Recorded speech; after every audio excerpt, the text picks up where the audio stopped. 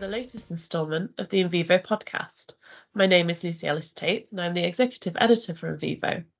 I'm joined in this episode by Daniel Lofaso, CEO of Digital Elevator.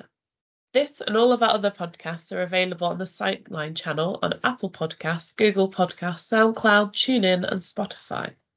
Digital Elevator helps emerging biotech companies with full-circle marketing campaigns.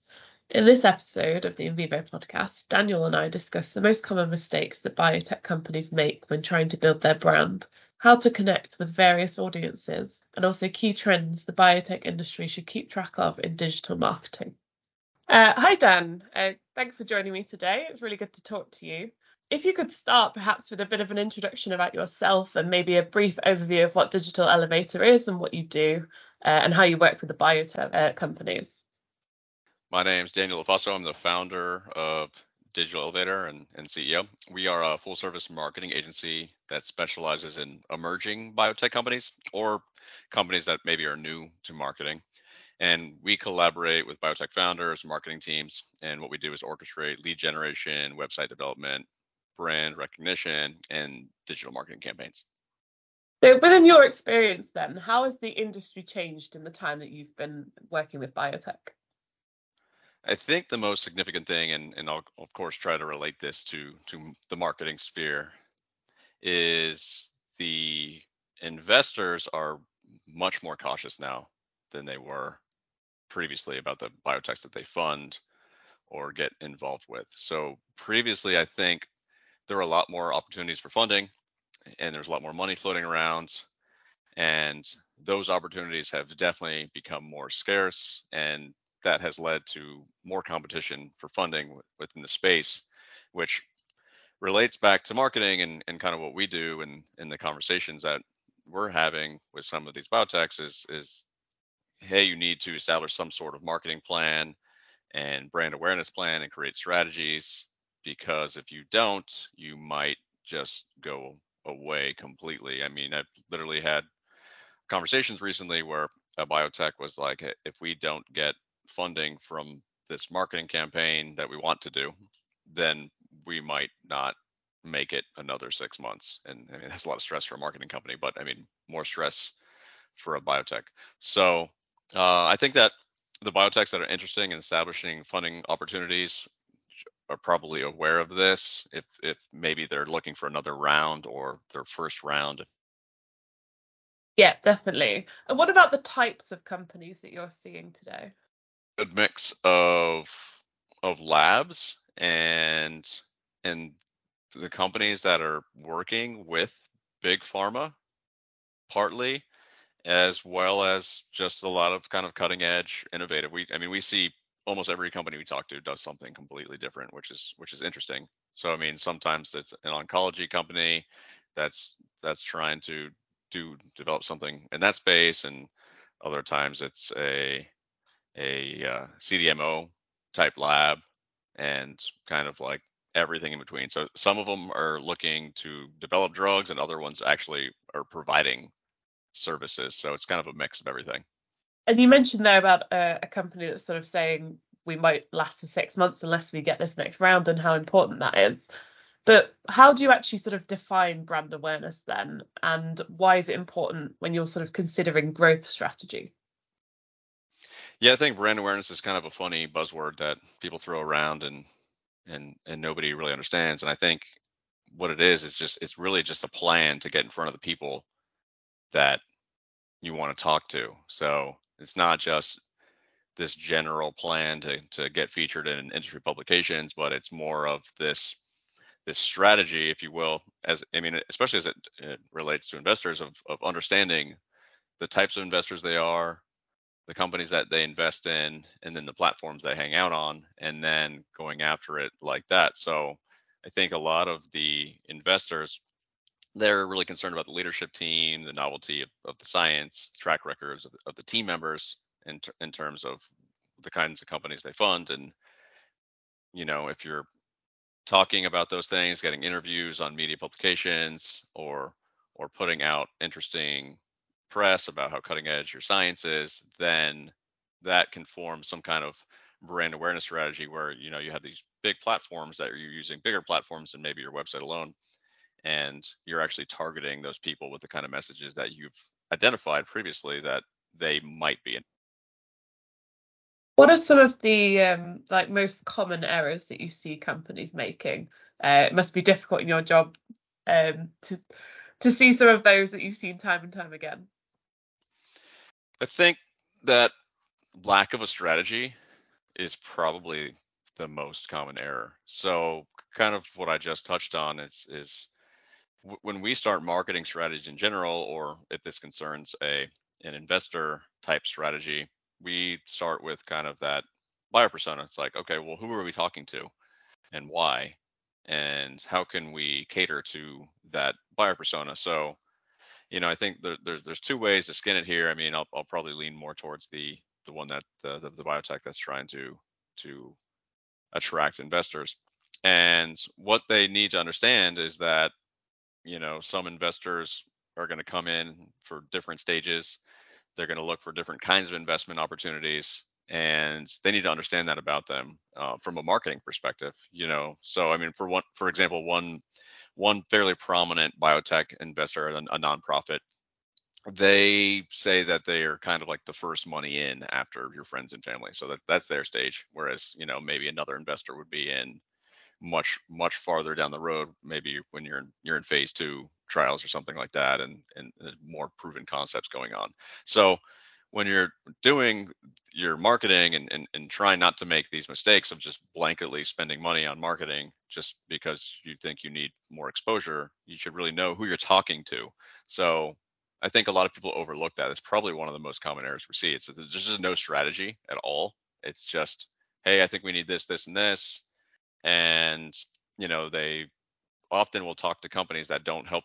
They don't consult. They don't really listen. Like sometimes companies we talk to, I'm like, I don't think you should do any of that. What you think you need, from what I'm hearing, I think you need XYZ. And I think that's helpful for them to have a collaborative relationship with a vendor, or if it's somebody in house or whatnot, to help them not waste money, not waste time, resources, etc. Are there different things that companies at different stages need to specifically think about? So perhaps a company coming out of stealth mode that's just getting into the clinic, or one that's sort of a bit more established. What are the differences there?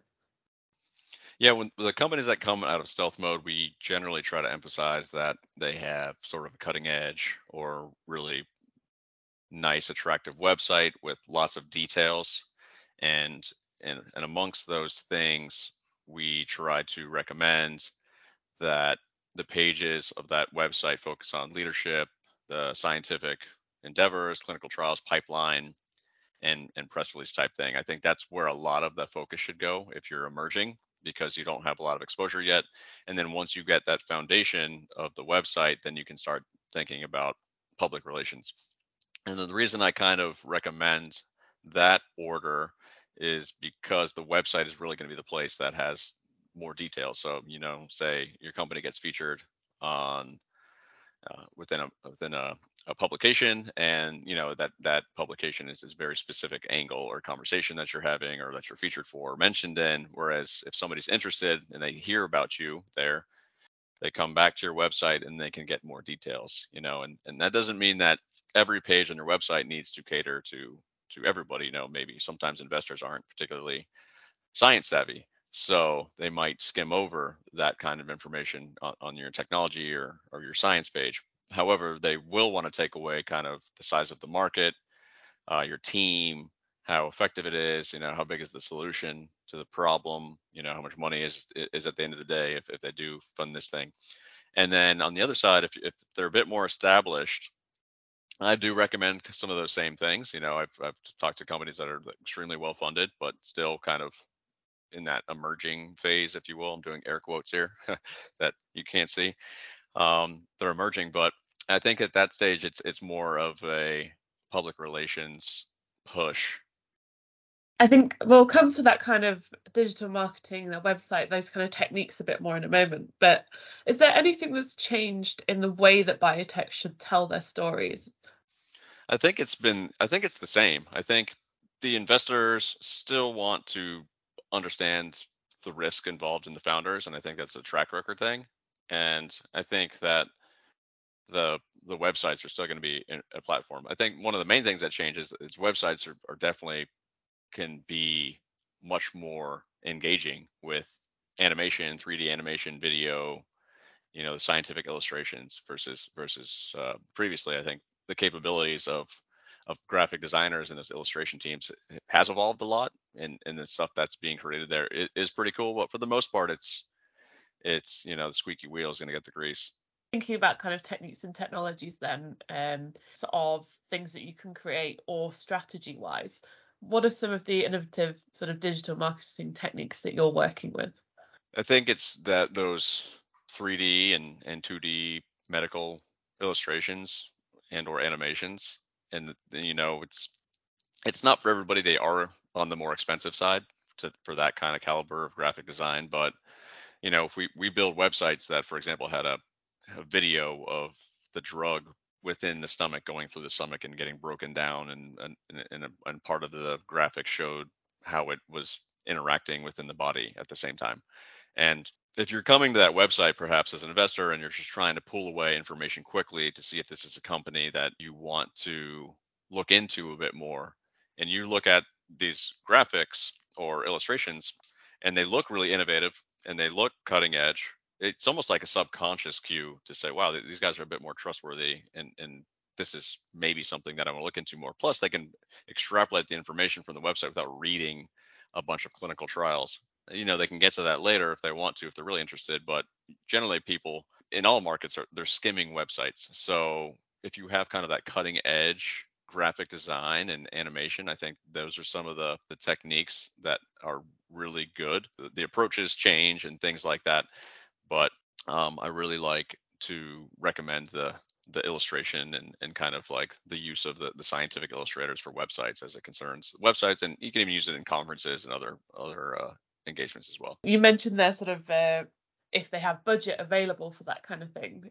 Biotech startups often have limited budgets, but how can companies maximize the sort of return on investment in digital marketing? I usually start with the plan. I think if you nail down the plan ahead of time, you nail down your buyer persona, who am I talking to and why, then you'll really be able to unpack what kind of marketing you need to do and what kind that you don't need to do. I think in the perfect world, everybody would do everything. They would do a great website, they would do public relations, they would do SEO, they would do pay per click, they would do social media. The reality is that with a limited budget, you can't do all of those things well. You could probably do them mediocre if you try to do them all. But I think the plan really allows you to hone in on whether or not you invest in all those different digital marketing strategies. So if you have a limited budget, I think it pays to do a couple of things really well rather than try to do a bunch. I would generally focus that in on the website and maybe PR. This is assuming the company wants to partner or get acquired or merge or maybe commercialize if they're going to go that longer route. If the company actually has a product to sell, which is not too many biotechs, but I mean some of these companies we talk to are serving other pharma companies and stuff like that. Then maybe the conversation goes more to lead generation rather than public relations, and then we could just focus on one thing, whether that's just pay per click, running Google ads, or if they're more established, we can do search engine, and then we can also run social ads because the things that work quickly can often help in terms of that ROI question. And whatever we do, we try to run some kind of ROI analysis.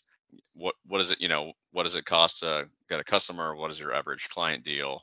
And how much does it cost to run ads? And then we try to do some math there and say, okay, this platform makes sense for you just based on XYZ. And Thinking about kind of different audiences, then, I was going to ask you about kind of how you make your brand relevant geographically to different audiences, but what about expanding that as well to, you've mentioned there, whether you're looking for a partner or you're looking for investment or you're looking for M&A, how do you sort of make yourself connect to different audiences? yeah, I think that's a tough part, right? It's you have perhaps more than one buyer persona. We say target your buyer persona, but maybe you have more than one, and maybe you're looking to hire people and you need to attract employees on one side, or maybe you're looking for an investor, or maybe you're just looking for a different kind of partnership, some strategic advisor or something. So there's three potential buyer personas that you have to consider, and you really need to triage, which one's the most important, and let's focus on that one first. So if it's the investor one, then you're going to have to define who that ideal investor is and understand kind of the buyer persona of the investor. If it's more of an employee thing, it's like, okay, how do we make this website look really, like a great place to work, this company that's cutting edge, or what are the things that somebody's looking at. So I mean, that comes with different pages of the website that might appeal to different people. So there's all these layers that, maybe the biotech founder or team, executive team, has to consider, or they need to have a relationship with a vendor or an employee marketing person internally who can help them kind of prioritize things and unpack them.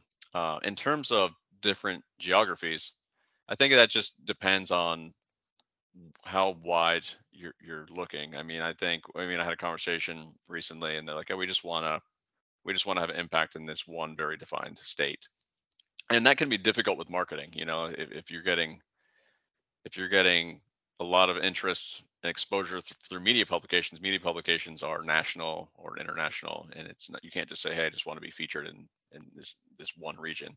So in terms of geographies, that's kind of the beauty of branding and marketing, is that it often spans kind of nationally, in terms of, like, if you're going to be ranking with SEO, then it would be almost national. If you're doing pay per click or that kind of thing, if you're running ads, then you can go more geographically specific and run ads to certain geo areas. I think that's really interesting to think about kind of the span of the audience there. On your experience there, the lessons that you've kind of learned, what's one bit of advice that you'd give to a startup in the current environment we find ourselves in 2023?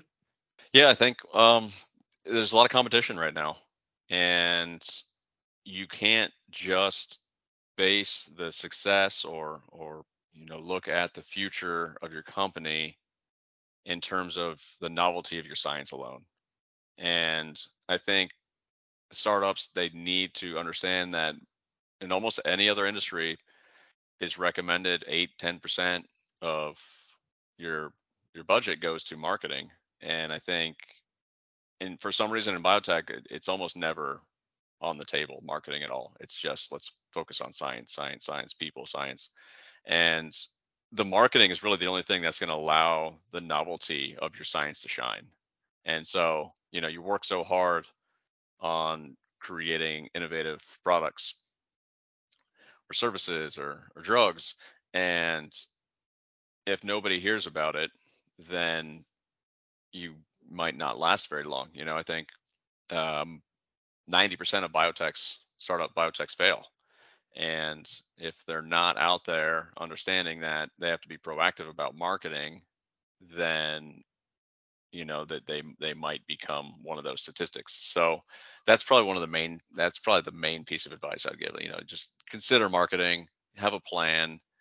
It doesn't have, you don't have to be the greatest marketing company in the world, but you just need to know what their focus is, and chip away, and then dedicate some kind of budget to it, just so you can move on to that next step or get that next round of funding. And I think a lot of companies look at it too. It's like, well, we have funds for the next 2 years, we're fine.